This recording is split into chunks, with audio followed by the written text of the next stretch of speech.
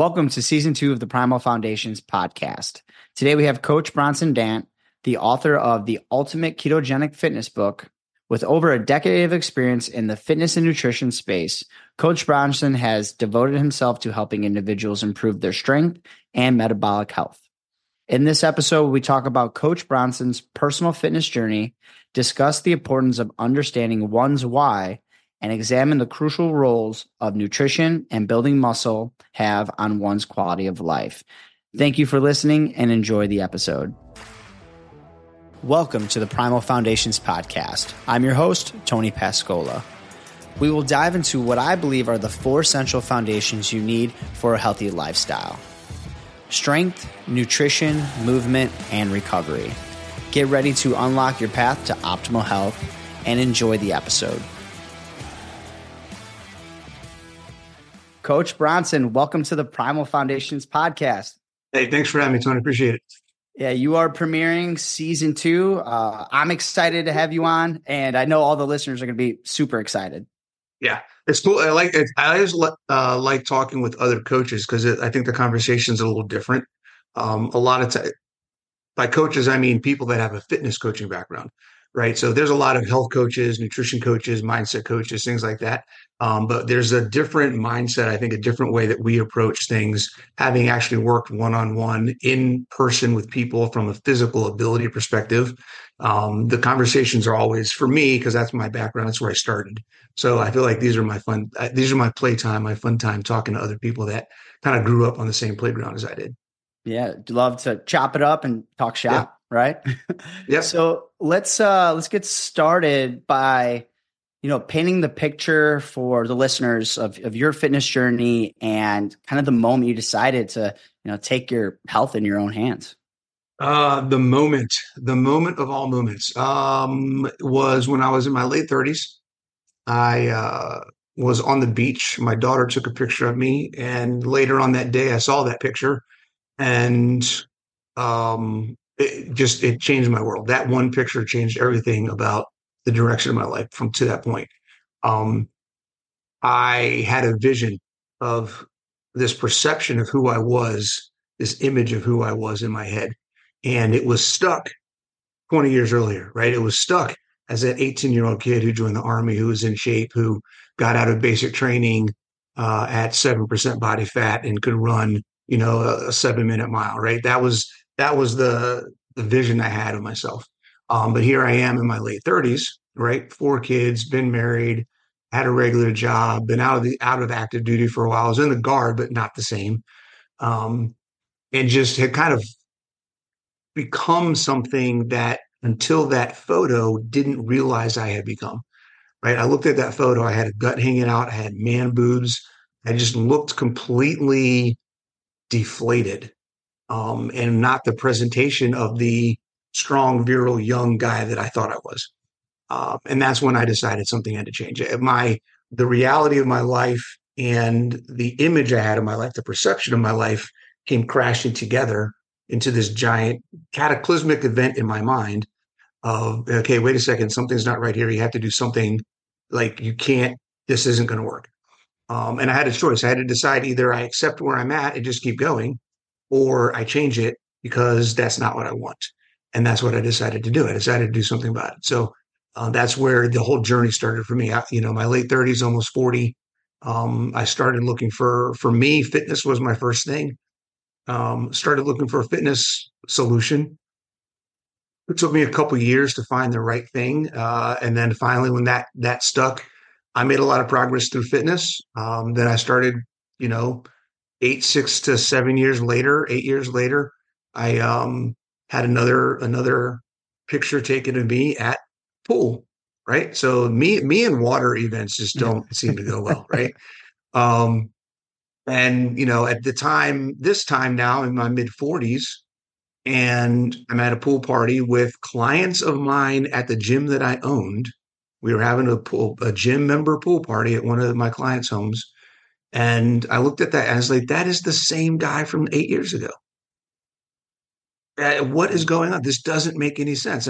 It was me midair get diving off of the diving board in the pool. And I'm like, oh my God, there's no water left in the pool after I land. Like, what in the world is going on? This is crazy.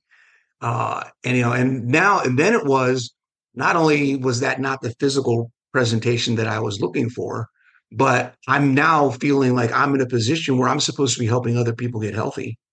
And I'm not even an example of what that looks like myself. And that was just another layer on top of it. Like, I need to figure out what the hell is going on. Why aren't the things I'm doing working? And they were working from the physical performance perspective. Don't get me wrong. I was stronger. I was faster. I could do a lot more things, but I still had health issues. I still was depressed. I still was overweight, over fat, I should say. And just not the presentation of what health should be in a lot of different ways. I had aches and pains. I couldn't train consistently because I was getting hurt all the time. Like, there was always something going on that was like, okay, if all the stuff you're doing was working, why am I still dealing with all these things? It just didn't make sense to me. And then shortly after that, I was introduced to the carnivore diet, and that that answered every question that I had. It put the final pieces of the puzzle together for me, and I've had a complete picture of health pretty much ever since. It took about 90 days to 6 months for everything to finally come together after I made that change. But within the first 90 days, pretty much I haven't had to worry about anything since. And that was almost 6 years ago.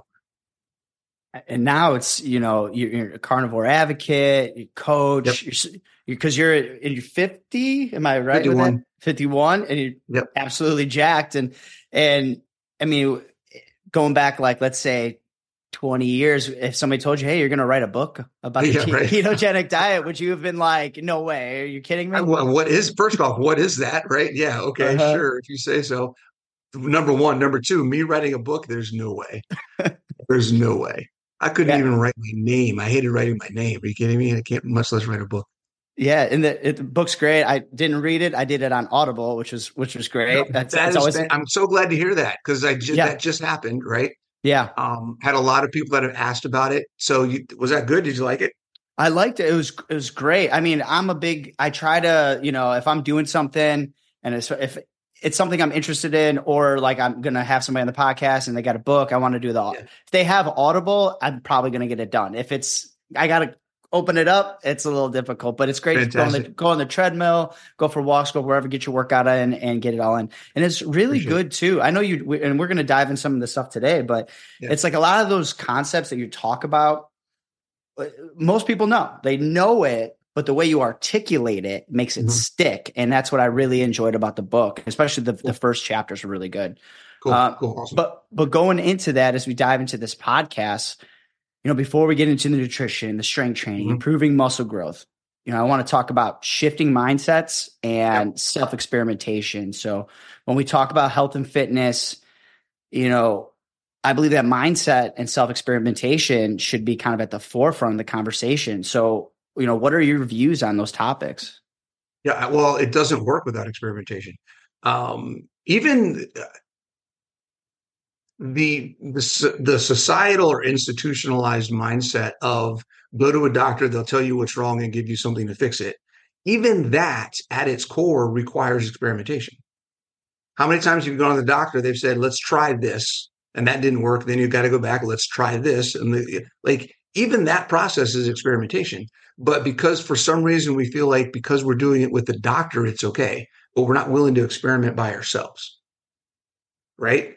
Mm-hmm. The issue now, as we get more information, nutritionally, scientifically, from just all of the information we're getting right now about how um, uninformed most doctors are about what actual nutrition is and what it actually means to be healthy.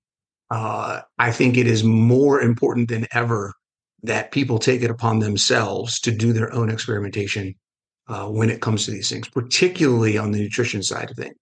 Um, Relying on and expecting there to be one answer is unrealistic. Now, there's a couple ways we can look at that nuance, right? There is one answer, and this is where we talk about principles over protocols, right? There is one answer. There is one way that human beings are designed to eat. Okay. That doesn't mean everyone's going to be able to do that consistently, right? There's a lot of factors that go into where a person's coming from, what their preferences are, what they're ready, willing, and able to do, the things that they may have going on in their body that prevent them from doing X, Y, or Z when it comes to eating certain things. So there's a lot of stuff that goes into that individual perspective. But that doesn't mean there isn't a target. I don't remember, I didn't put this in the book, but I like to use the analogy of a bullseye, right? When we talk about trying to eat as healthy as possible, okay? If I were to make a list of the healthiest things that a human being could eat that would provide the highest levels of nutrient density, bioavailability, and satiety, all of those things would fit in a little circle at the center of the target, right? Everybody, no matter who you are, you're coming from different places on that target. Some of you may be out here, some of you may be really close to that target. But what I see consistently every single time is that the closer we get to focusing on bioavailability, nutrient density, and satiety, okay, the closer we get to focusing on those three things, everyone starts moving to the same direction. We all start getting closer on that circle, right? Carnivores in the middle of there. I think we can say carnivores pretty much in the middle of that. That is the bullseye for the most part. Maybe animal-based whole foods keto is outside of that. Maybe dirty keto is outside of that, right? Then maybe you have whole 30 or paleo a little bit further out. And then you kind of go out into a whole bunch of different things, right? With the standard American diet being on the outside, right? So coming into even vegan is closer to the center than standard American diet. I would rather have someone stop eating anything with a label and just eat nothing but asparagus all day long, right? Than eat standard American diet. I know I'm on a carnivore channel. People are like, oh, right. Mm-hmm. But if it moves them into the direction of getting closer to the center of that circle, then that's the goal. And I think that takes experimentation. Nothing that worked for you today is going to work for you 5 years from now, maybe not even 6 months from now. I'm doing things differently. I've been doing this for almost 6 years. I'm doing things differently now than I did 6 years ago. So, being willing to change and experiment, I think if you're not willing to make a mistake, and if you're looking for the one answer that's going to solve all your problems, you're automatically going to do something that's going to keep you from seeing progress. Yeah, we get into these extremes too, right? It's like I gotta be on the Lion diet. I gotta eat meat. I gotta have salt and water, no coffee. I've seen somebody come up to me like, "Hey, are you doing the Lion diet?" I'm like, "Well, I do mostly carnivore." They're like, "Can you have coffee on that?" Like, I could have whatever I really want, but I don't restrict myself. If I love coffee, I'm a coffee fanatic. It's just part of my daily routine, like coffee. Yep. That's not the perfect. Yeah. Go ahead. And that's part of your bio-individuality, right? And I talk about this, right? The term bio-individuality is used so improperly in the space when it comes to health and nutrition. Bio-individuality isn't everybody's body is different, because we tend to think, well, I do better when I eat this. Okay, great. Is that just your thought process and perception about that food and how it affects you? Or is it actually you're doing better? Because a lot of times people say, well, I don't do well if I don't have coffee. Okay, that's not your body needing coffee. I'm sorry. That's not how that works. Okay. Now, that may be a dependence on caffeine, but that's a whole different thing. But that's not bio-individuality, right? Bio-individuality is the idea that that our bodies function differently, which isn't the case. We all have hearts, we all have lungs, all our blood is blue or red based on its oxygenation, right? We all have muscle contractions, we all have central nervous systems, that all these things are the same. None of that stuff is different. And the decisions that you are comfortable making, the things that you like, the background of your family history is very different than mine. Right? You grew up with a lot of food options and all sorts of different things, right? My family grew up, we were much more basic when it came to the food choices that we had. Didn't have a lot of different, all sorts of stuff all the time. It was pretty much every holiday was the same thing. Most of our meals in the week were the same types of things. It was pretty straightforward. I didn't get exposed to a lot of food options and choices until I grew up and moved out, and then was like, whoa, what is all this stuff, right? So everyone comes from a different spot, so that the ability to switch and be adaptable to things and change is going to be different for everybody too.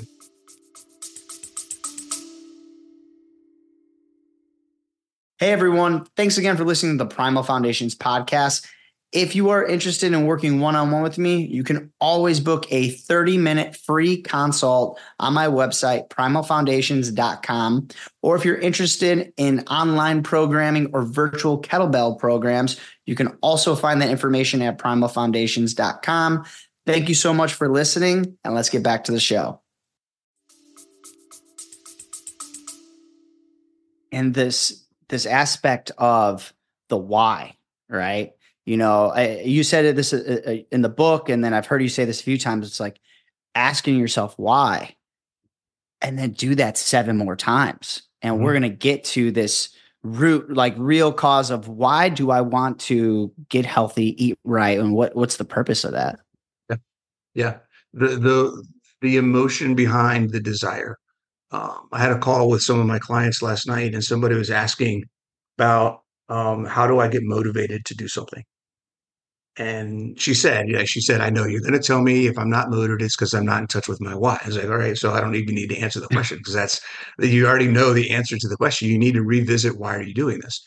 And what we were talking about last night on that call was if you have to make yourself do something, by definition, you don't want to do it.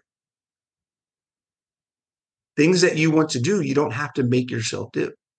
So if you have to make yourself do it, then and the struggle of being consistent is because you can't willpower yourself to do it. Then why are you doing it? Stop. Okay. Because it's not going to be successful. You're adding more stress to that. I would rather have somebody be completely 100% honest with me as their coach. If someone came to me and said, look, I know I need to do these things, but I really don't want to do it. I would rather have someone tell me that up front than try to fake it and then be inconsistent time and time and time again, and me have to figure out what is going on with this person. Why can't they keep things going? Come to me up front. Come to yourself up front and say, I don't want to do this. And then you at least can address why don't you want to do it. If you can start digging into what is the resistance of why you don't want to do something to improve your own quality of life, that's a really great conversation to have and start digging into why is that a problem. And so that's a little bit different, right? In that case, it's not why do you want to do it? It's why you have to dig into the 7 levels of why don't you want to do it. Right. Yeah. But it's the same process. Okay. I don't want to do this because X. Well, why is that an issue? Isn't this important to me? Well, yes, it is. Okay. But I don't want to do it because, okay, well, why is this more important than you wanting to not have a heart attack? Well, because of this. Okay. Well, if that's the answer, then what about this part? Like you have to spend that time and dig and dig and dig. And a lot of people that I work with haven't taken that time. They take the surface level. I want to lose weight, so I need to hire a coach. Okay, that's going to last you like 2 weeks of motivation. And then you're going to wake up one morning and be like, I'm tired. I'm going to go get some coffee and donuts and go to work instead of going to the gym. Or you'll be at work and someone's going to bring in donuts and you're like, ooh, a donut. And then 3 of them are gone before you know it. Because weight loss is not the reason that you're doing. Nobody wakes up in the morning and decides, oh, I want to lose. There's a difference. Nobody wakes up in the morning and says, I want to lose 50 pounds out of the blue, right? If you really are interested in making a change in your life, it's because there's something in your life that is limiting your ability to enjoy life. What is that thing? And it's not the weight that's on your body. It's not the fact that your pants are, bigger than you want them to be. There is a pain or suffering that's happening in your life that you have to identify what that is. The weight initially for many people is what they think the problem is. If I lose the weight, everything will be better. That's not ever the case, right? There's always something. Well, they lose the weight and then they go, okay, great. Now what? Oh, I'm good. I go back to doing whatever I was doing. Oh, wait, the weight came back on again. Oh, maybe the weight wasn't the problem. Maybe there's something else you need to deal with there. And that's where the mindset stuff really helps.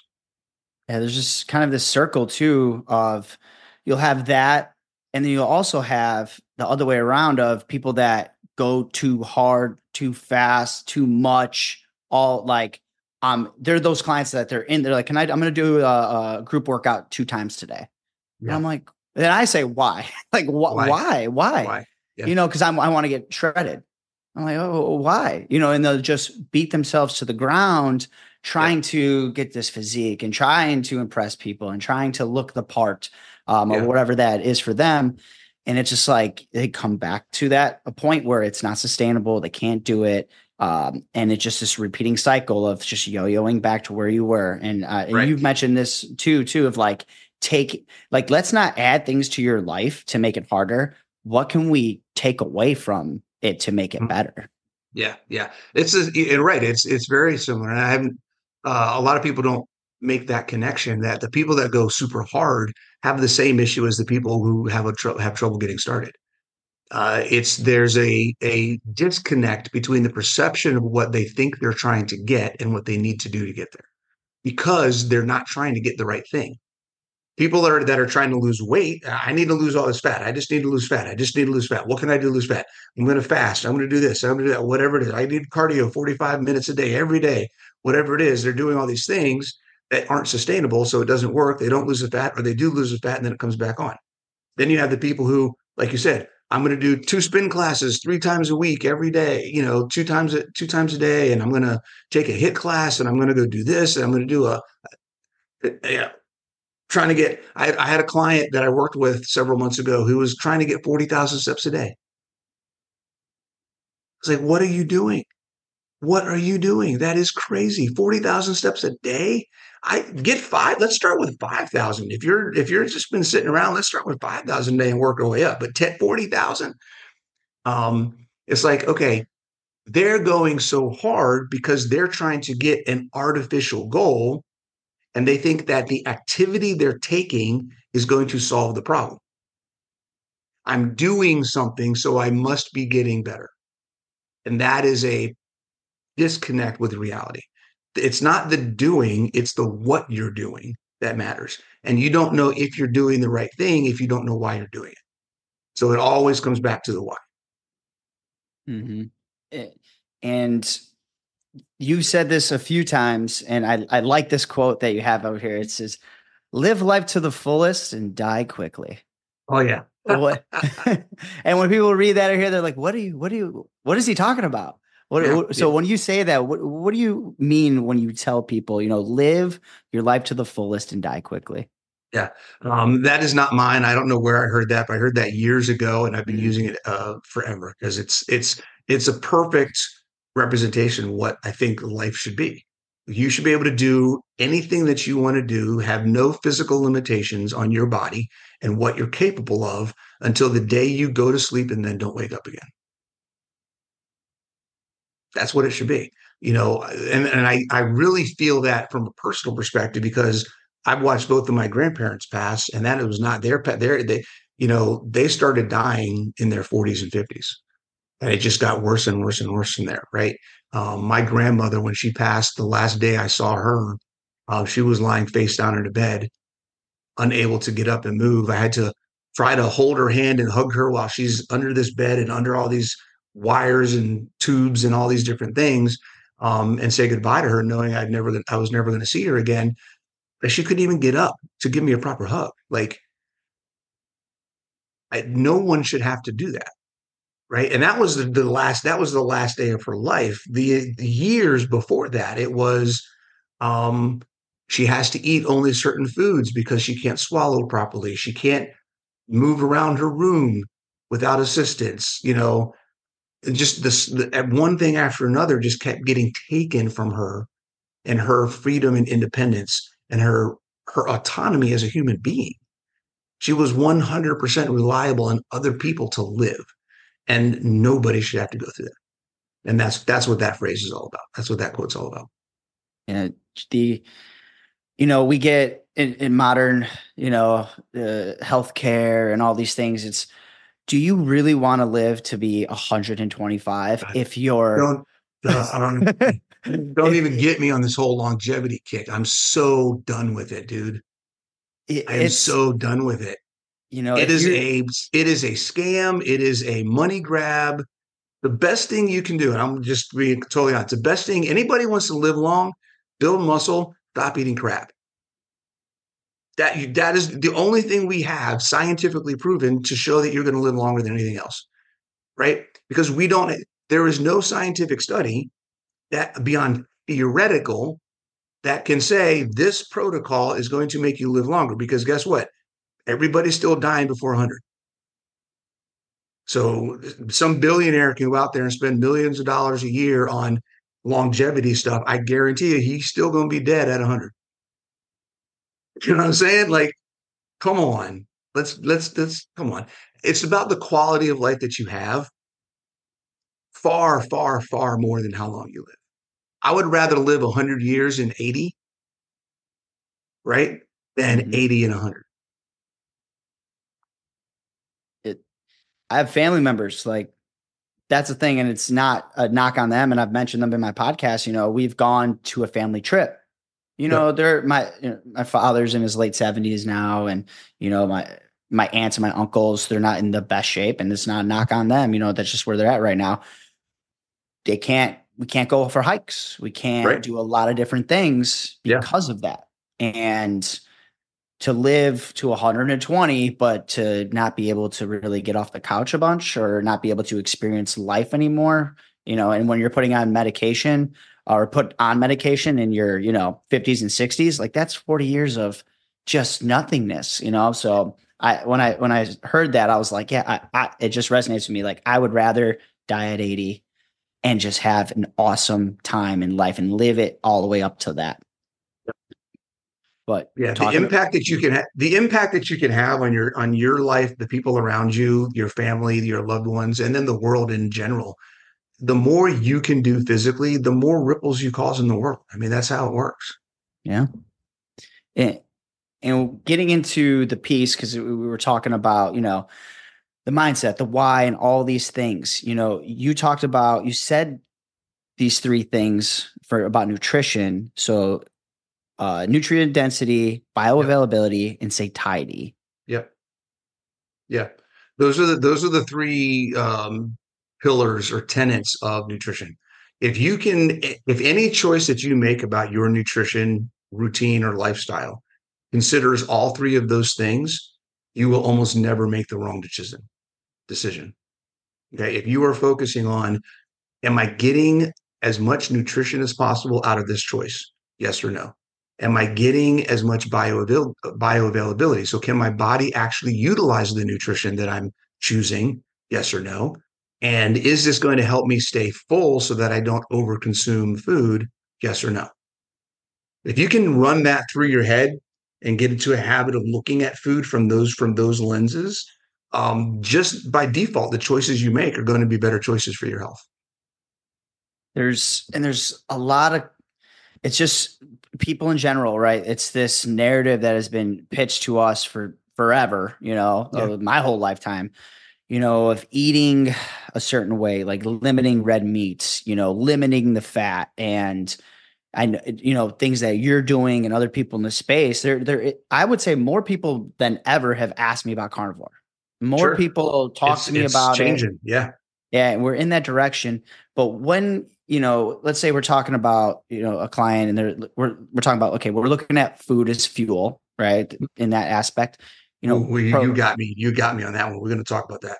oh yeah, proteins, fats, right? And we have the Mhm. carbohydrates and specifically I've done endurance races, I've done Ironman, and I did Yeah. that carnivore. Our boy Casey Ruff was one of my carnivore coaches at the time. He's Nice. awesome. Okay, cool. Yeah, and I've that was one of the turning points for me.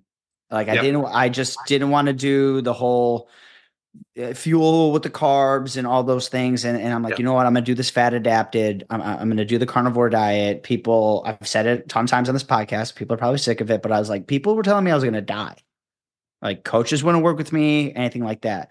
But Yep. can you kind of dive in, of just about fueling the body and the way we're looking at food and like what really kind of fuels the body versus what we think does?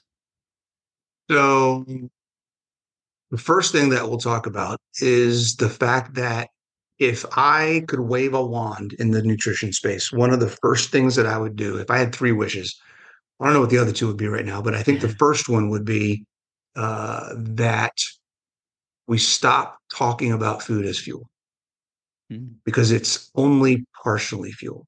And fuel is a minor function of what food actually provides. So when we talk about food, we're talking about nutrition, not energy. And the fact that even people that I talk to, that I work with on a regular basis, who understand the concepts that calories in, calories out don't matter, still use calories as a basis for all their stuff. It's like, okay, if you understand that and you don't think that that's applicable, why are we still using it? Why are we doing ratios of calories? People, I need to be 70-30 or 60-40 or whatever else. Well, you realize that's all about calories. And if calories are only a portion of what food is providing to our body, but we're basing our entire nutrition protocol off of a portion, that doesn't make any sense. That's using calories and thinking about food as fuel is the same thing as looking at your car and saying, I'm going to diagnose how my car is performing only based on my miles per gallon. That's it. I'm going to put gas in. If I get this much miles per gallon of gas, then that means everything's fine. If I'm getting this much, then something's wrong, and I need to have more gas as the solution. That doesn't make sense, right? Food and the nutrition that we get, because a lot of people also forget that fat, protein, and carbs are nutrients. They do more than fuel. They're not just fuel, right? Fat and protein provide substance for our body to utilize in metabolic function. Okay. And understanding that metabolic function is not how our body burns fuel. Metabolic function is how our body actually does the things that it needs to do to keep us alive. Okay. Digestion, immune function, neural system, your neural synapses. Okay. Enzyme production, hormone production, which are both fat and protein required. A lot of people don't know that protein is a precursor for half of the hormones that we have. Everyone's like, eat fat all the time to fix your hormones. You got to eat protein to fix your hormones too, especially thyroid. If you're having thyroid problems, you need to eat more protein. Wink, wink. Um, the functions of our body are akin, and if we look at the car, are like the brake system, the transmission system, oil, brake fluid, right? Windshield wipers. You could even say that, right? Every other thing that functions in our vehicle is the same to what our metabolic function is in our human body. None of that stuff has anything to do with fueling. So it doesn't matter how much fuel I have. I can be severely obese and have thousands of calories worth of fuel on my body. But if the function of my hormone production is not working properly because I'm not providing myself with the right nutrition, the amount of fuel I have doesn't matter. I've got too much. And part of the reason I have too much is because my function isn't working. So that's one of the biggest things I think people need to understand is nutrition isn't fuel. And if you're thinking about your nutrition as fuel, that's possibly part of the reason why you're struggling. Again, it's not just like I said before. It's not how much you're doing, but it's what you're doing. Just like exercise, right? You can exercise all day long, and if you're not doing the right thing, and if you're not resting appropriately, it's not going to be do any good for you. You can eat or not eat all day long, but if you're eating or not eating the wrong things, then it's not going to do anything for you either because you're not getting the actual nutrition that your body needs. For somebody who's, let's just say, middle age, right? Somebody who's middle age, somewhat athletic, has excess body fat, say 20 pounds overweight, kind of wants to lose that. Getting them on, we'll get into some exercise stuff in a moment, Yeah. but what is the ratios that, because I get it all the time. It's like, how much protein should I have? How much of this should I have? So what are some of the kind of benchmarks or guidelines for people to like start eating more animal protein, but just to give them an idea of like, oh, this is kind of how much? Yeah. Yeah. And this is where we bring in what we talked about at the beginning, right? The experimentation. Everything I'm about to say is not a rule. Everything I'm about to say is a starting point for someone to put their stuff in, see how it works for them, and then if they need to adjust, they adjust up and down based on how it's working for them. Okay. So whoever, anybody listening, understand this is a starting point. And anybody that tells you this is what you need, walk away. Okay. This is a starting point. is the more realistic explanation of how this works. Okay. I like to start people at 1 gram of protein and 1 gram of fat per pound of lean mass. So it's 1 to 1 to 1 is my baseline for where I start everybody they work with. And I don't care what you've been doing before. We're going to start you there. We're going to see how your body responds. It's going to take 3 to 6 weeks. Everybody's a little different, but 3 to 6 weeks to start seeing what your body does with that. So many people who try to do 1 gram of protein and 1 gram of fat to 1 pound of lean mass, that gets them to a point where they are getting more protein than they're used to getting, and they're getting less fat than they've been getting, especially people from keto carnivore. Because a lot of people are used to throwing in a ton of fat into their stuff. So a lot of people I deal with have been keto forever, haven't seen any progress. They immediately jump into 1 to 1 to 1, and then all of a sudden all this stuff starts happening. Like, what is going on? It's, well, you're getting more protein and you're getting less fat. You're providing your body with the difference of functional versus fuel nutrition. Okay. In my book, I still call it calories. In my next book, I'm taking calories out of that. So in the book you listen to, I call it functional calories and fuel calories. The next book that I'm working on, we're going to call it functional nutrition and fuel nutrition, right? Because I want to get away from that whole calorie discussion, because it's not calorie. Your body can't use calories. It's nutrition. So what you eat is either used as to provide functional support or fuel support. And the fuel support is much smaller requirement than the functional support. So you can turn the macronutrients that you're eating on and off or up and down based on what your goals are. I need more function. I need more muscle. And by function, the easiest way to think about function is muscle. I want more muscle. The more muscle you have, the more metabolic function you're going to have. The more movement function you're going to have. The more strength you're going to have. Everything about your metabolism runs off your muscle. Okay. The more muscle you have, the better everything is. Muscle fixes all sorts of problems. Okay. So that's number one goal. Number two, if I want to manage fuel, I have body fat on my body. Why am I eating so much fat? Okay. You don't need to shove fat down your throat in order to be ketogenic. Okay. That's a whole nother discussion. I don't know if you want to get into the whole what is ketogenic and all that kind of stuff. You're right? talking, I shouldn't be just downing heavy cream and Oh olive my oil gosh. and avocado oil all the time because Right. it's No, fat. no. So the idea is, like I said, 1 to 1 to 1 is a starting point. If you find that 1 gram of protein to 1 pound of lean mass is a good point for you, maybe that's something. It's more than you've ever eaten of protein in your life. Maybe for you that's 120 grams. Maybe your lean mass is 120 pounds. So I need 120 grams of protein. Okay, I'm used to eating 80. How am I going to eat 40 grams of protein a day when I'm used to eating 80? Try to eat 85 for a couple of weeks, then try to eat 90, then try to eat 95, right? That's what you talked about before, extremes. You don't have to go to that big number right off the bat. Just try eating more. Just by going, if you're used to eating 80 grams, if you can get 85 grams, you're going to notice a difference. Your body's going to love you for it, right? And then before you know it, 85 grams isn't going to be enough. You're going to be like, I'm still hungry at 8. Why am I hungrier than I was before? I'm eating more, but now I'm more hungry. My clients, I love when that happens with my clients. I'll be working with a client for like a month and they'll be like, I'm eating more food than I've ever eaten before. And I'm still hungry all the time. I'm like, yeah, it's because your body's responding and asking you, hey, I like this. Can I get more? Right. That's what's happening. And you can give it more. It's okay. Right. You can give it more. I don't know if you've talked to anybody about the study that came out a couple of weeks ago about the protein consumption, No. post-exercise protein consumption. So they did a study that basically verified that it's, I'm going to use the term virtually impossible to overeat protein in a sitting, right? They showed that up to 100 grams per meal of protein is maintained and not oxidized for energy up to 12 hours post meal. Right. So this whole, you can only metabolize 30 grams per meal, bull crap. Right. Eat the protein, guys. Go get it. It's not going to turn to sugar. Yeah. Don't tell the supplement companies this, Yeah. Right. They're just going to have steak and then we're going to be out of business. That's all it is. Right.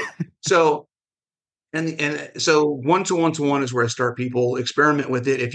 Some people may already be low. I have people that are athletes or maybe competitors who are traditionally lower on their fat. And one to one for them is more fat than they're used to, right? They may put on fat. And that's not always a bad thing, particularly for women. If you're over lean as a woman, you probably have a bunch of issues going on. High cortisol, hormones, thyroids, all sorts of different things that are messed up. So getting more fat for you might be a good idea. So it all depends on what your goals are, where you're at. But I think that's a good starting point. 1 gram of fat, 1 gram of fat, 1 gram of protein per pound of lean mass. And again, like you mentioned, like people will fluctuate. Like you're going to Yep. fluctuate. You're going to find out, this is too much or this is not enough, and it's a part of that process. And this day and age of instant gratification, like you won't figure this out in a week. You're not going to Yeah. figure this out in 3 Yeah. months. Like it's just going to ongoing. And you've mentioned it before. It's like you don't do the same things you did 3 years ago. Right. I don't eat the same way. I've added a few things in, allow myself a few other things like, and I want to get into the next piece too. Like an alcoholic drink, right? I've noticed like you can put cake in front of me, not a big deal. I'm past that point. I have a good relationship with food. Like I'm past that point. Pizza, all this stuff. I'm good. And like Ben and going to Jerry's for me. yeah, is that what, ice cream?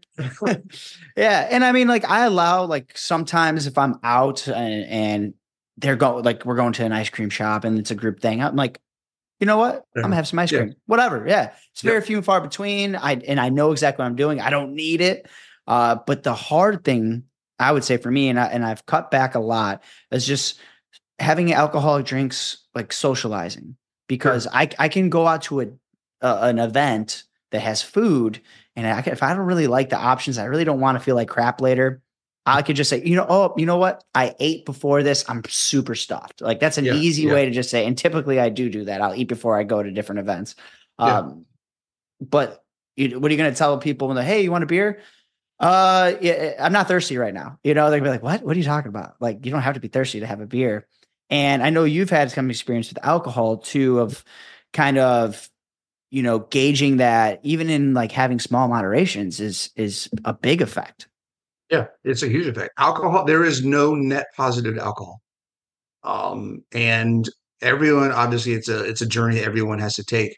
I would say I've had customers or clients who are like you where they're good with everything else, but when it comes to alcohol, they just can't seem to wrap their head around how do I not do this.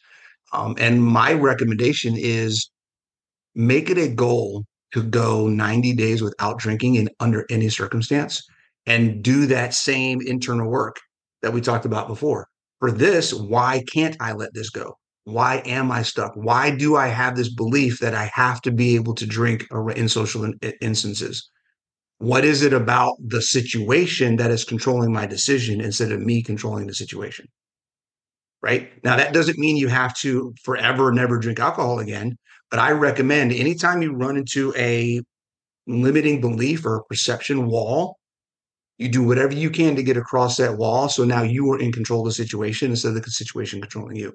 So right now, you're in a situation where you don't know how to get around wanting this and feeling drawn to having alcohol in a social situation. Okay, that's great. That's fantastic. Why? What is that? Right? For me, two main reasons why I gave up alcohol. One, I realized how much control I was giving up in my own life.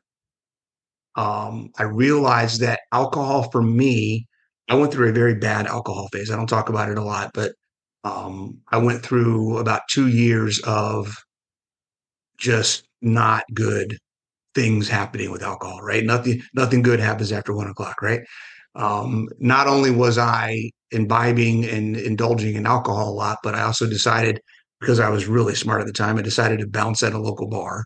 So I was working a full-time job. I'd leave that job, go to the gym or do something, which was more of a social event at the time, not an actual thing.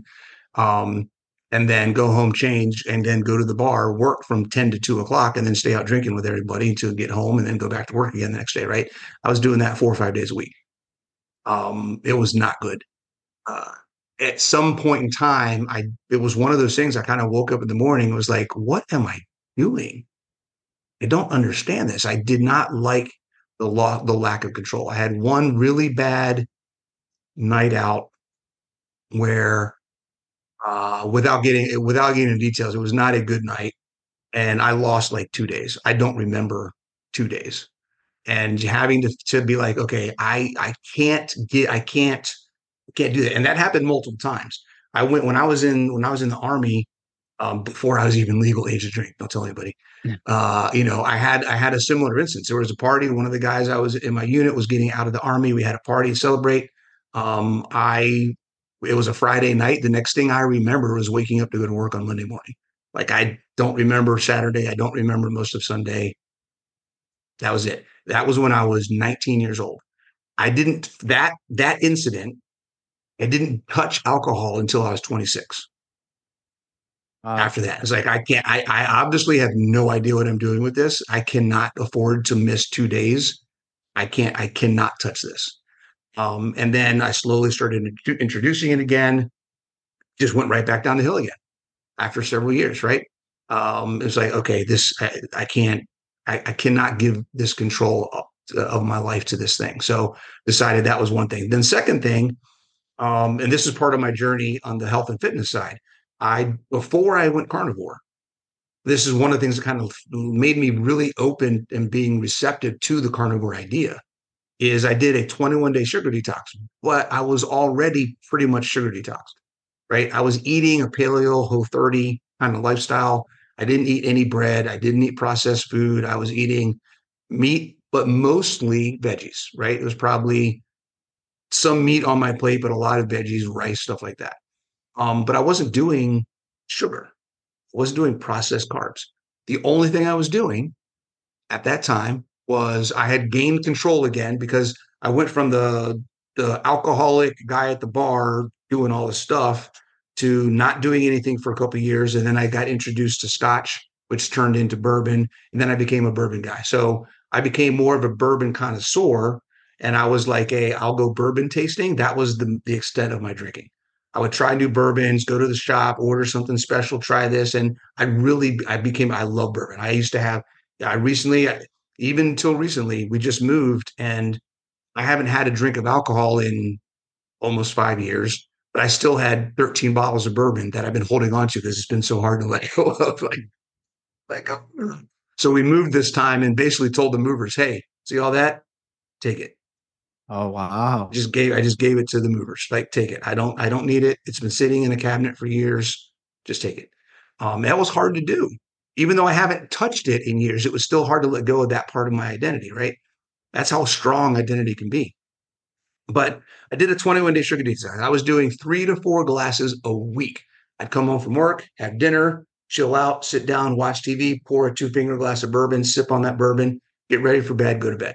That was my afternoon. That was my evening ritual, right? Um, it wasn't binging on the weekend. It wasn't 2 glasses. It was 1 glass 3 to 4 times a week. I stopped doing that for 3 days, 21 days, 3 weeks. Okay. At the time, I owned my gym. I had a commercial grade body composition scanner at my gym. I got on that scanner before, I got on that scanner after the 3 weeks. I lost 10 pounds of body fat in 3 weeks. The only change I made was no more alcohol. That was it.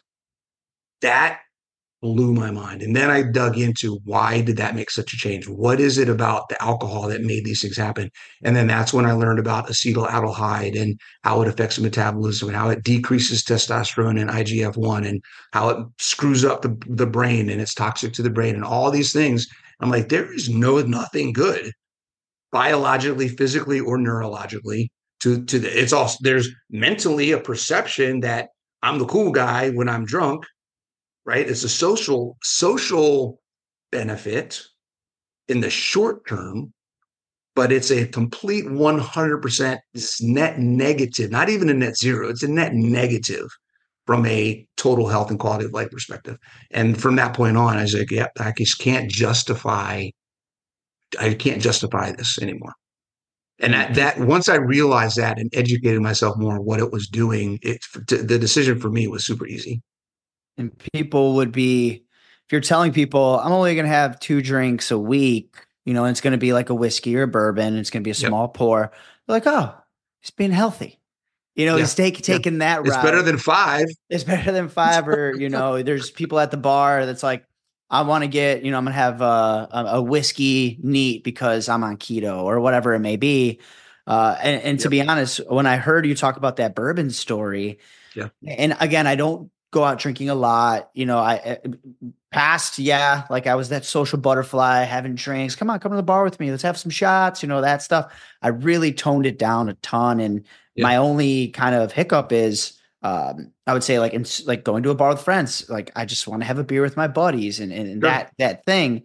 But when I read or listened, I didn't read, I listened to Yeah. that part of Yeah. your book. I'm like, you know what? And World Carnivore Month is this month too. I said, you know what? I'm not going to have a drink all the entire like January. We'll see how it Awesome. goes, whatever. Yeah. Last night I met up with my 2 coworkers. We're kind of celebrating his birthday, and it was like a trivia night. And Yeah. and they're like, "You're gonna come out and not drink." I'm like, "I'm gonna come to hang out with you guys. Like whether I drink or not, we're gonna have fun." And it was a trivia night. We were terrible, but I got they had those liquid death things, those water things. You ever Okay. seen those? Yeah, they look like No. beer cans. Oh But yeah. I, Okay. and I sat there and I had my sparkling water, in the little beer can thing, and I Yep. just had it. I was like, I can do this. I can totally do this. 30 days. I feel better. Yeah, I'm having this like a little pseudo seltzer thing that has Yep. no alcohol, but And I'm still having fun. there's a whole nother aspect that the more you do that, um, the more you start seeing people with different eyes who, as they become more inebriated, you start becoming thankful that that's not you anymore. Mhm.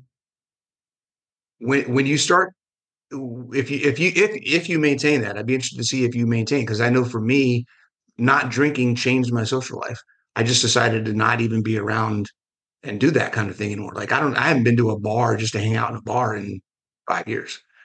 I just don't see the point at this, anymore. And many of the people, and this is another thing we can talk about mindset wise, is letting go. You have friends that won't mind, and they may not pressure you and whatever else. A lot of people don't have true relationships and true friendships. The people they hang out with are social acquaintances who are only connected by the actions that they're doing at the time. So if you are hanging around people and your only common theme is alcohol and you're trying to stop alcohol, you probably shouldn't be hanging with those people anymore. They're not going to understand when you say, no, I don't want to drink.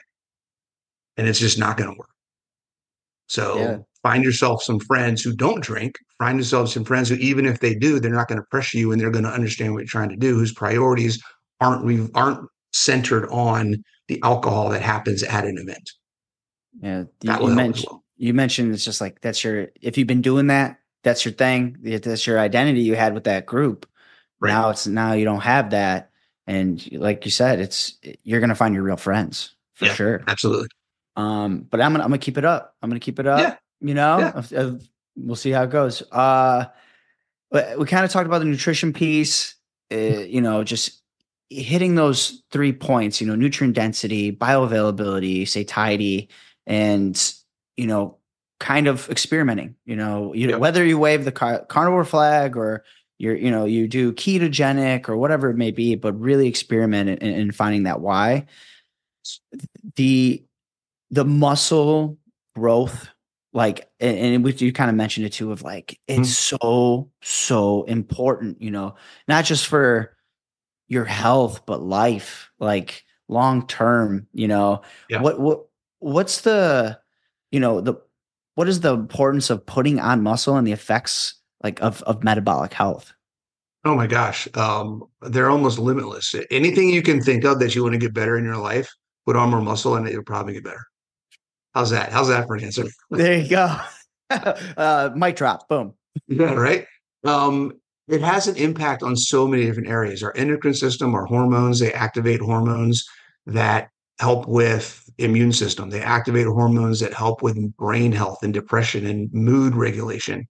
Um, they muscles from just a physical perspective, having more muscle helps you earn more energy. You have a higher energy requirement. You have a higher capacity to move and be ambulatory, which is the key word, right? We talk about strength, but being ambulatory, being able to move yourself under your own volition is what physical freedom and independence is all about. So if you don't have muscle that you to move yourself, then you can't be physically independent. So that is, I mean, that's what this is all about. So if there's any one thing you take away, oh, I need to be strong enough to move myself around so I don't have to have someone help me go take a crap when I'm 80 years old, then that should be enough reason to go build muscle. I would hope for most people. Particularly when we know that over 50, if you're not doing something actively to prevent sarcopenia and bone density loss and all the different things that come with aging without action, because it's not aging, that's the problem. It's aging without action. If you're not fighting it, then it's going to happen. So if you don't want to deteriorate, you have to do something to keep that deterioration from happening. Um, and anybody that's in that 30, 40 range, or anybody who's over 50, who's like, well, it's so hard to build muscle over 50. It's not, especially if you're a beginner. Let me tell you right now, if you are at a point and you're over 50 and you haven't been doing something to improve your strength and improve the muscle that you have, you are in a better position to get started now than ever. Because there's this wonderful thing, I'm sure you've seen it, Tony, is beginner gains, right? The things that your body can do once you start doing something, there's a very large portion of the time in someone's initial fitness journey where they can't go a day without seeing progress somewhere, right? If you show up consistently every day, you're going to learn that you can do something new that you didn't think you could do before. And that's going to last for a good long time. And you can use that to your advantage if you take the opportunity, build some consistency into doing something and take advantage of making that progress super fast right up front. You don't have to be 20 years old for that to happen. You can do it today. With to be gaining muscle, and like you said, people are like, I don't. Well, there's two versions of this too. That's like, I don't know how to gain muscle. I try. I'm stuck. I try. And Mm-hmm. then you have the other, I want to gain muscle, but I don't want to get too bulky. I don't want to Yeah. look too Yeah. bulky. Yeah.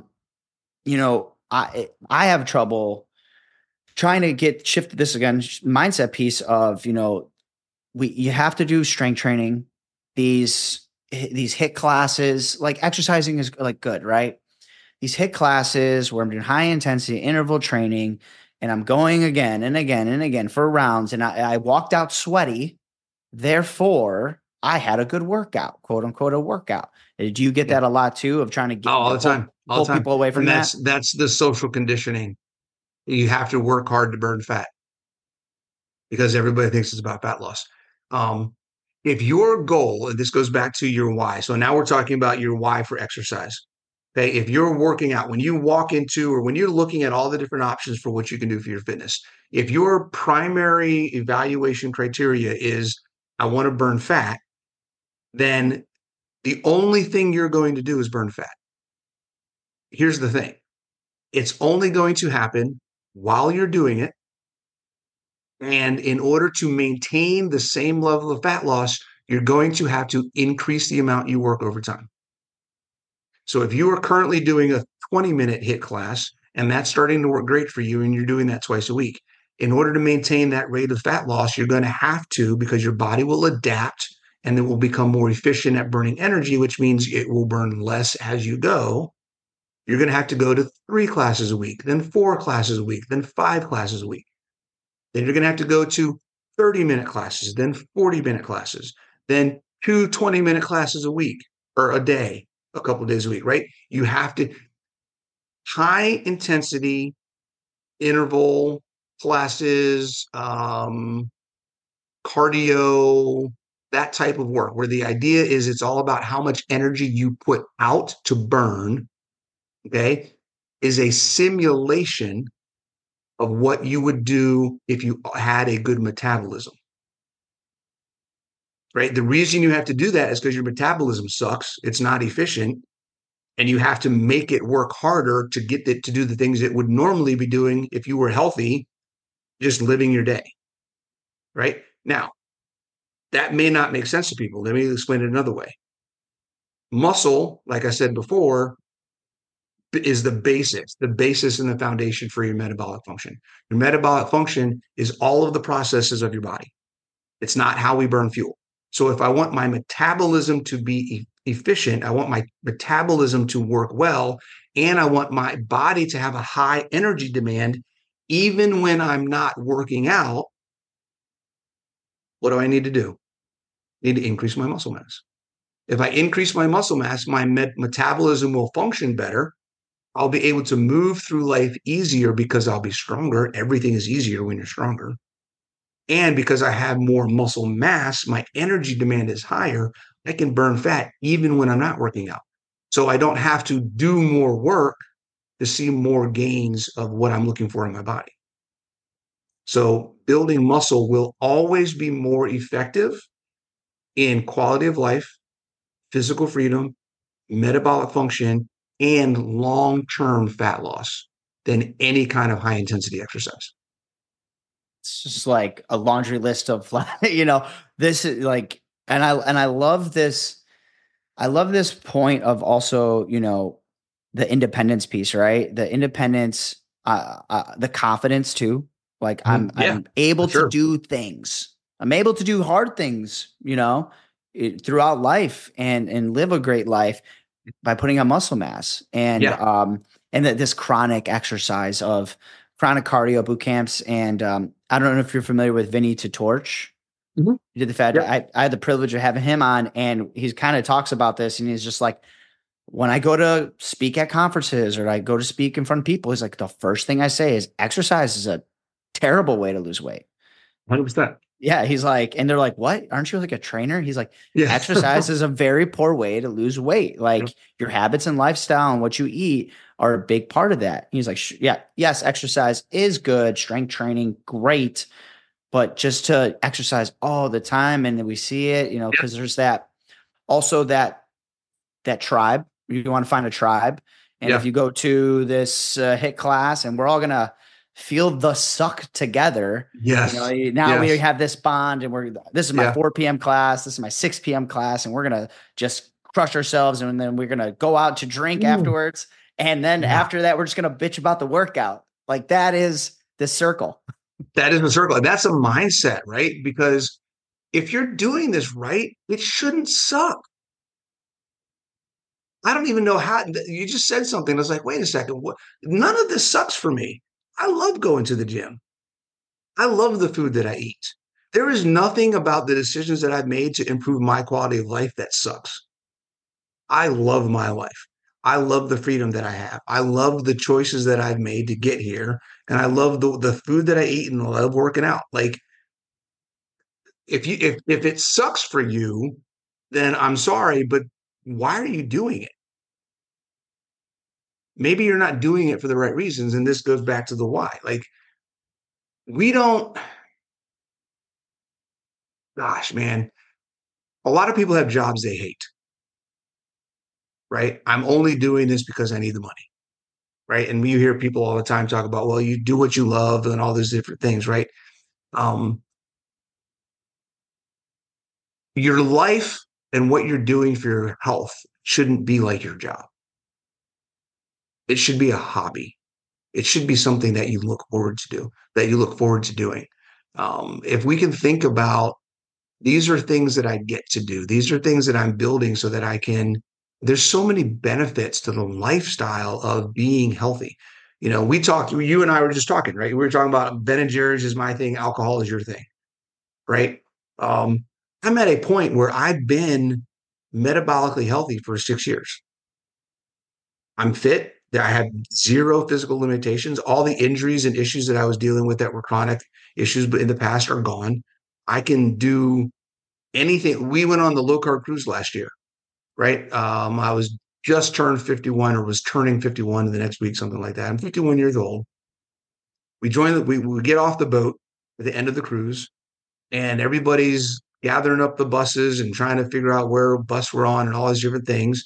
And come to find out, some of the buses didn't have porters available. So the bus driver's sitting there, all these people with bags. Who's putting the bags in the bus? Guess who started putting bags in the bus? I'm in there, 51 years old, crawled up inside of the bottom of a bus, pulling people's bags in, getting all sweaty, and doing this kind of stuff. I didn't even think about if I could do it. This needs to get done.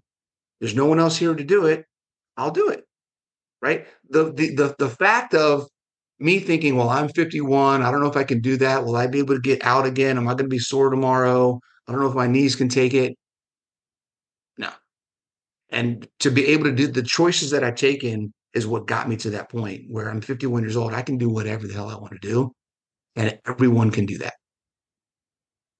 Yeah. It just, we have to be intentional, right? And I always say, just, you have to be very intentional. Like, what do you want out of life?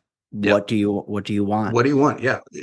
Quality of life is what this is all about. And defining what that looks like for you is, I think, the key to help dig a little bit beyond just trying to lose fat.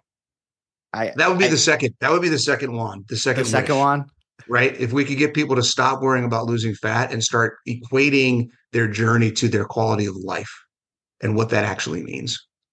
I work at a school, and after school we do, like, I run the fitness center, and I literally just had this conversation today, and this kid's like, I gained like X amount of weight. I'm doing a bulk right now. And I'm like, why are you doing a bulk? Like, what's up? Yeah. And he's like, I'm going to do a bulk and then I'm going to cut. I was like, okay. So when you cut, like, what are you going to do? And he's like, well, I'm just going to, like, I have to go into a deficit. I was like, how long are you going to do that for? He's like, until I'm shredded. I was like, okay. What happens when you get shredded? I'm going to go to my bulk again. I go, that is a very yo-yo way to look at fitness. And like, literally sat there. It's not disordered eating at all. Yeah, exactly. And this is coming from, I wrestled, I coached wrestling, and I'm like, I'm sitting there listening to this, and I was like, and there's like literally 4 or 5 kids around me. And I like just listening to this conversation, and they all just started kind of coming in. I'm like, this is why I sometimes hate Instagram. Like, this is why I hate Instagram and social media. All the time. For this thing, they see the, whatever. And so kids ask me, like, do you know about Tren? And I'm like, okay, what are we talking about here? And it's just like, why are we doing this? But he's just like, have seen like these Instagrams of like people, I'm in my bulk right now. And he sees how fat they get and heavy they get. And then they think they have to go through that to be shredded. And then they want to be shredded for the picture, because they look, that's a before and after. Like, wow, you bulk to shred. I get that now. I'm going to do that. Yeah. And it's just like, we just literally sat there for like 5-10 minutes, and we were just talking back and forth. And I was like, well, what is your why? Why do you want to do that? And it got down to like, because I want to look good so people can see me looking good. I was like, okay, so that's a problem. Like, you just care about other people's opinions. He goes, yeah, I guess I do. And I was like, see, exactly. I'm like, let's focus on being healthy. Like, and like, I'm sure you can, look really good and put on muscle mass, and you don't have to go through this, surplus deficit. But I don't know how we got to that point. But anyways. No. I mean, talk to him about lean gain, see what he says. Yeah. And the one more thing before I want to get into another topic is with muscle growth, muscle recovery and muscle growth, you're either coaching or your experience with sleep. I know that this is a struggle for me. I try and I do all the things, I make the room cold, and I take a hot shower before, so my body wants to cool itself, all these things. And I just have trouble, but I know it's so important for the recovery and the muscle growth. Yeah. What other things are you doing? So this is the things I've blacked out everything. That's one. Have my phone on, it's my alarm, but I have it on do not disturb. And as soon as I get into my room to get ready for the bed, or even before, it goes face down on the, and I don't touch it until the alarm goes off. So I don't have any of the electronic light up. Yeah. But I've tried cold showers, and then now I've tried hot showers, and I think the hot showers work a little bit better, but really just those things, and not having any screens. I used to love watching TV and falling asleep. Okay. So you got the blackout, and you're dropping the temperature in the room. Yeah. I made it cold. Okay. Do you have a weighted blanket? I've had them. I have a little bit. This is a problem. I have a little bit of and it's weird as I get older. A little bit of what do you call that? I can't even think of the word now. Claustrophobia. Oh, I really? Okay. Yeah. So my mom bought it for me. She got me a weighted blanket just randomly, like, oh, I heard of these are really great, whatever. And I literally put it on. I'm like, get this off of me. I can't move, dude. You put it like all the way up to your I neck? I've tried everything, and I'm like, I got to get this thing off of me. I'm gonna tell you how claustrophobic I am now. I Okay. mean, it's not super bad, but like Yeah, yeah. my feet do not go like under the blanket. My feet have to go out of the blanket so that they can like I feel like I'm safe. Okay. So do you still have the weighted blanket? I might still have it. It might be in a box somewhere. Try putting it so it's just on the center of your torso, Mm, right? Because it's really the weight on the chest that makes the biggest impact. That's how I understand it. That it's the weight on the chest more than anything else. So if you can have it from like here down to like your mm. knees Okay, somehow, right? That's where most of the weight is. See if that helps. I'm gonna try that. I'm gonna try Yeah. that.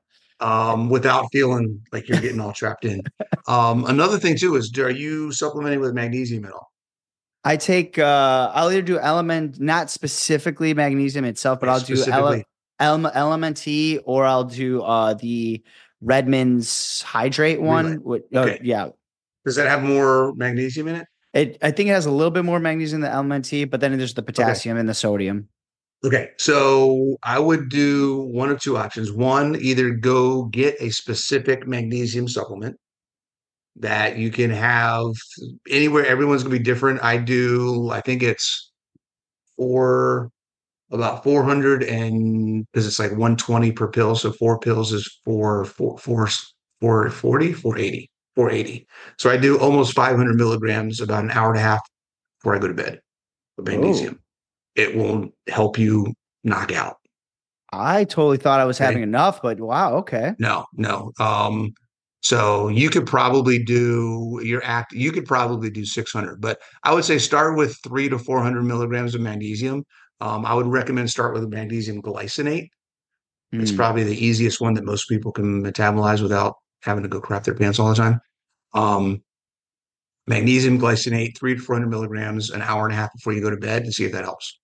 Okay, I'm Another option, gonna if you try want to it. just instead of taking it specifically before you go to bed, there's a new electrolyte product out called Salty that I saw this on has your Instagram. Okay. it's freaking fantastic. It has 3 times the amount of magnesium per serving as any other product, right? And Okay. it's $12 per box cheaper than Element, All right? So it's right. only like 33 bucks instead of 45 bucks for a month supply.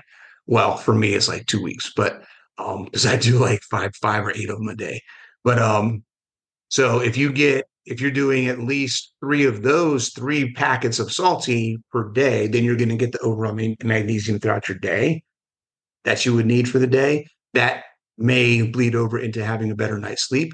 So either of those two options is what I would recommend. I'm gonna try it. It's a struggle. It's a struggle. Yeah. Yeah. The one thing is once I took like I would have like a TV or something. Once I completely took that out, Yeah. like I was just up. I like couldn't go to. I'm like, isn't this supposed to help? And it's been Yeah. a struggle. Yeah, I would say start with 300 to 400 milligrams of magnesium. See how that works. If that doesn't work, maybe bump to 500 or 600. If 600 doesn't do it for you, then I'd start looking at some other options. But you might be surprised how much that helps. I'm in. I'm all in. It, the Before we kind of close out, because I want to kind of talk about at the end you and like some of the Mhm. projects and all that stuff. Yeah, This is a big one that I feel I have different like mindset myself about it is like the stress and stress management this is pulled from the book. Mhm. And I thought this was a great line. I sat and I like thought about it a little bit after. I'm like, this makes a ton of sense, and not really thinking of it in this way, but nutrition removes or manages biological stress while fitness helps the body manage external stresses. yeah, yeah, yeah. And I'm actually tossing around the idea that came to me after I wrote that for another book that is 100% devoted to stress management. and how nutrition and fitness play a role. Because everything that I find whenever I go look out stress management, it's all about meditation and lifestyle and habits and thought process and perception. And I'm like, okay, that's great. What are the things I can practically do in my life to help reduce stress? Right. And I find it all of the time with clients that improving your nutrition and improving your fitness automatically help you manage stress because stress is more than what happens up here. Stress is what happens in our body and what happens to our body, as well as how we perceive what's happening in our body and to our body and in the environment around us. It's a mental thing, it's a physical thing, it's a biological thing. So then that ties specifically to my three domains of quality of life, which are biological, neurological, and physiological, right? Those are the three main functions systems of the human body. So when we look at stress management, we tend to only look at the mindset stuff and we don't look at, okay, when I eat, when I drink alcohol, I'm adding stress to my life. That stress from that glass of alcohol is getting added to the stress of getting fired from my job, that I have bills to pay, that my kid just got in trouble at school, that my parents are calling me because they need me to help them move something over the weekend, and all the other things that are happening. That I have a sprained ankle because I wasn't doing something properly and I tripped down the stairs. Right? Those all add up. The alcohol is not an isolated thing; it's part of the big picture. So, in order to reduce and manage stress from any of the three domains that I could be getting stress from, I need to improve my nutrition and I need to improve my fitness. So, removing internal stress by not putting things in our body that cause our body to do more work than it designed to do, than it wants to do, right? If your body has to do extra work in order to break something down and process food that you're putting into it, then it's not efficient. It's causing more oxidative stress. You're getting more reactive oxygen species. You're getting more um, things that can cause problems, chronic inflammation. That's really what we're talking about. And that's where all of these issues come from. Every system in your body is now chronically inflamed, which is another word for saying overstressed, right? That's really what it is. And then if we're not exercising, we're weak, we have no mobility, we have no range of motion, we have no balance, we have no coordination. So everything in our life is physically more challenging than it needs to be. I don't have the muscle. I can't do this without help. I can't walk up the stairs. I can't bend down and pick something up. I can't catch my footing if I trip over one of my kids' toys and I'm going to fall flat on my face and break a hip, right? Everything becomes harder, which is another way of saying I have more stress if I'm not physically capable. So, improving your fitness is a way to remove stress from your life. Improving your nutrition is a way to remove stress from your life. So, it's not always in your brain. There's things you can do physically, choices you can make physically and biologically that can do the same thing as meditating. And for me, meditating was always hard. Like that's a Yeah. hard thing. I can't sit. Listened to something on like a Spotify list of meditation, like voiceovers of like guided meditations. I got to get out. I got to move. And going, kind of talking about that too, you hit a point and it just made me think as soon as you were setting like the external of eating right. Not only is eating right, I'm a big carnivore advocate. That's 95% of things that go like that I ingest is just from the carnivore diet, red Yeah. meat, bacon, eggs, right? I don't, that's one stress in my life that I've talked to people about is one, that my relationship with food is completely like, it's awesome. Mhm. I don't have this like thing with food and from my big Italian family, that's all it's about. Yeah. And that doesn't consume me anymore. But also I have ground beef in my fridge. I have a couple steaks. I have some bacon. There's some eggs. I Mhm. am not freaked out at any point of the day or stressed out about prepping for food or making food, whatever. I will eat Oh my God. when I eat. And some people, when I tell them, like, whenever I get home, I'll eat whatever. What are you going to have? I mean, I only have like 5 different things that I usually eat. I don't have to think about it. I don't have to think about it. It is there. that the less time I'm having to prep my meals and box them up and make these things, I'm like, wow, I have so much more free time. I am so more relaxed just by doing this little thing. Well, it takes 5 minutes to shop. I Yeah. went to the store. I went to Five Guys for dinner today, and I stopped at Whole Foods next door and got some eggs. It's like, oh, we were out of eggs. Okay, I'll go buy 3 boxes of 18 eggs. Done. Grab it, go get my food, and I'm out. Like the most for me when I go shopping, the longest it takes me is like 15 minutes, and that's if there's a line at the self checkout. Right? I mean, I know what I'm getting. I'm getting eggs, like you said. I'm getting eggs. I'm getting bacon. I might get some butter, some coffee, and some meat. It's not it ding ding ding. They're all right near each other for the most part. You do a little circuit and then you go right to the checkout. Like it's Yeah. not hard. Everything about this is so much easier. So much easier. And then you're right, no food prep. And you can get creative. Like this is something I never thought. Randomly about 3 weeks ago, right around Christmas, I guess. I usually we get like we go to Costco sometimes and we get like the 5 pound big things of ground beef, right? Um, and I usually like put them up into like a pound or pound and a half things, put them in the freezer separately, all this kind of stuff. And I did that. I had like two of them. I had like 10 pounds of ground beef in the freezer. I took a couple of them out instead of defrosting them, sitting them on the counter and letting them defrost. I threw them both in the crock pot. Threw a little bit of water in there, put a bunch of slap your mama. I don't know if you know what slap your mama is. Oh my No. God, it's the best seasoning, dude. It's like Cajun seasoning. Oh, so freaking good. Put a bunch of slap your mama in there. Turn the crock pot on. And came back about an hour and a half later. It was all defrosted. It started to cook a little bit. So then I kind of chopped it up. Just kind of mashed it all up in there. Um, I have been eating I don't know if you want to even call it a beef stew, but I've been putting meat. I almost got to the point where there have been a few times where I didn't even empty the crock pot. I just put more meat in it, Like a mole. right? Just kept putting more meat in it, kept putting more meat. Like the grease is getting higher and higher, right? I'm at the point now I don't even put water in it. I just put more meat in it because the grease is in there. It's fine. It'll cook. Um, but I just eating this crock pot stewed ground beef has been freaking amazing. I can't get enough of it right now. Yeah. It's crazy. And it's again the less time and all that stuff, but also financially, right? I'm a big people ask me all the time, and I'm sure they ask you like, that's gotta be expensive. That's gotta be expensive. I don't waste anything. Nope. There's never anything I don't eat. Yep. And I talk about this all the time. I've talked about some other podcasts where how many times and I tell them, I'm like, how many times have you bought in a thing of spring, like salad, right? That mix, garden spring mix, and it's like this deep, and then you throw it away because it's mush at the bottom. I'm like, that never happens to me. Yeah. And the other thing too is this is one thing calories are good for.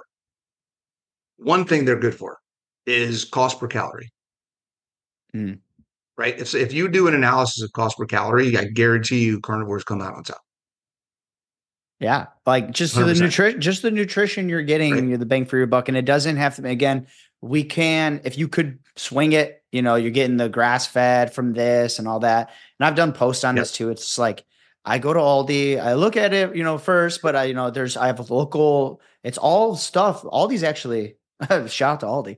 Oh, But Aldi's the bomb, man. I'm telling you, we're there all the time. Yeah, and actually I got to post this too. My ma sent it to me because I told her, and I've got her and my sister kind of getting on carnivore, and they're doing pretty good.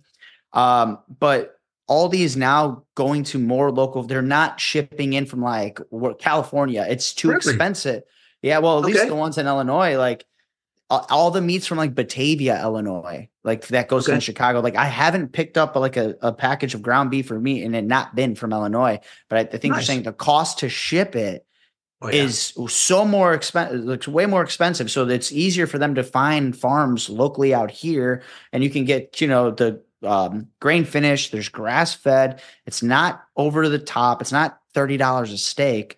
Again, you could get better cuts other places, but it's like, I don't need, it's good to have it once in a while, but I don't need a $40 steak every day. It's just, whatever it is. And for most people, if money is a concern, because I mean, obviously money is a concern for some people. If you're interested in doing the carnivore diet and you are on a budget, I would rather you go to Walmart and get the 5 pound tube, right? Sausage Mhm. looking thing of ground beef that costs like $9 for 5 pounds, right? Than anything else. If that is the only option you have, that's going to be 3 million times better than anything else you're going to get. So go for that before you give up on carnivore. Yeah, and then so you Right? read the I'd ingredient. rather you Yeah, I'd rather you buy a bunch of cheap hot dogs and eat hot dogs every day than give up on carnivore. you look at that It's going to that be better for you than the other crap you're eating. that tube of ground beef. You read the ingredients. Beef. Beef, No, that's right? it. That's it. Sometimes I don't even know what's in the other aisles anymore because I just Right. go to the one spot that has the meat and Aldi or wherever, and I have my route, and I don't even know where anything else is. Yep. Don't need it. Um. Well, I want to just kind of end with kind of you and one just your regiment. Everybody always kind of like curious of like, all right, what does this guy do? You know? So yeah, like what's the So secret you want like my sauce? date, my daily thing, or just Yeah, like a so week? like What's in a a week? Like week, what? like how many times Yeah. are you strength training in a week? And like Mhm. we kind of touched on the meals too, but if you want to say Yeah. like this is kind of what I really eat. I know people it'd be Yeah, interested. it's it'll be general because it varies based on what's happening in the day. But in general, right now we get up in the morning. We do about 30 minutes of a walk. So Coach Nat and I don't know if you know Coach Nat. We get up in the morning. We do a 30-minute walk. We do a live on my YouTube channel, just talking about random stuff. We go upstairs in our apartment building. We have a little workout area upstairs, so we go on a treadmill and walk for 30 minutes. Kind of wake up, start the day, do a YouTube live. Then it's come down, get ready for the day, get dressed, get my coffee, and then I go to work. So I work in IT, my normal job. So I go to work, and then I'm at work. Luckily, I work 2 blocks from where I live. So sometimes I'll come home for a late breakfast or early lunch, which is usually probably 10 to 11, where I'll do 6 to 8 eggs or 6 eggs and half a pound to a pound of ground beef, something like that. That's my first meal of the day. Then after work, I'll come home probably around 4 or so, get ready to go to the gym, do a workout on the days that I work out, come home by 6:30 ish and eat a meal, 6 to 6:30. And then I'm getting my master's in exercise science. I'm studying. I'm also going for my CSCS. So I usually study most evenings if I'm not also working on the next book that's coming out. So there's evening project stuff that I'm always doing pretty much every night, or making videos, doing interviews like this, things like that. So my evenings are pretty much business dedicated. That's my daily routine. Um, and then getting ready for bed. Getting ready for bed is usually try to get to sleep by 10 o'clock. So we start getting ready for bed around 9, doing all the different things, shutting things down, getting things ready for bed. That's my normal routine. Workout wise, oh, and my second meal is pretty much the same as my first meal. It's going to be eggs or ground beef. I might throw in some bacon. Maybe there's some chicken if we have some for whatever reason, or fish, things like that. But 89, 85, 90% of the time, it's ground beef and eggs is what I'm eating for my meals. Um, Exercise wise, we talked about how things have changed for me. When I first got started, it was CrossFit all day, all the time. That has changed. I'm now actually doing more of a hypertrophy program. So I'm doing an upper lower split essentially. It's kind of a little more complicated than that, but I'm essentially doing an upper lower split 2 days a week, or twice a week. So 4 days total in an 8 week cycle. So I work out, I'll do a leg day, take a break, do an upper day, take a break, do a leg day, take a break, do an upper day, take a break. So every 8 days, I'm starting the cycle over again, essentially is how it works. But in between every major muscle group, I have 3 days of rest. So I'm trying to maximize my rest, but I'm also getting a bunch of volume. So I'm doing 5 sets of 10 to 15 based on the movement in the workouts. So it's a higher volume sets, with a 3 day break in between. So, and we can maybe get on another time and talk about the specifics of that, because I've been experimenting for years on what I think is a really good program for people in their 40s and 50s trying to build muscle. where we can balance our recovery, but still get enough stimulus to grow. And this thing that I'm doing now, I'm in week 5 of this program, and I'm actually having the most fun and seeing the most progress with the way I'm approaching it than anything I've ever tried. So I'm really enjoying it a lot. But by people hearing your routine, like I'm getting up walking, I'm eating twice a day, pretty basic food, and Yep. I'm going in the gym 4 days a week. It's Yep. like it doesn't have to be It's so not crazy. yeah, this Yeah. is not yeah, it's not the movie And Never I'm not Back doing Down. any Yeah. cardio. I'm not doing any real cardio because when I'm walking, yeah, we're walking, but it's not like we're trying to beat anything, right? I put it on 2.5 for me. I put it on 2.5, and I put it on like 2.5 or 3 elevation because we're talking, we're doing a live. So it's not like we're trying to get a workout in. I'm not trying to speed walk on the treadmill, and it's only 30 minutes, right? It's more about how I want to start my day. I want to start my day moving, right? So it's not fat burn walking. I'm not trying to get into zone 2. I'm not trying to optimize my VO2 max or any of that kind of stuff, right? I'm just trying to start my day with some movement. Yeah. But yeah, I want to get you back on, and we'll dive into the strength training. Sure. There's so you said there's a book coming out. If you want to talk about some Yeah, yeah. upcoming So things about what's happening. yeah, so a lot of the stuff we talked about, a lot of the concepts I introduced in my last book, digging into a lot more, right? So instead of just talking about, we talk about nutrient density, bioavailability, and satiety on the nutrition side.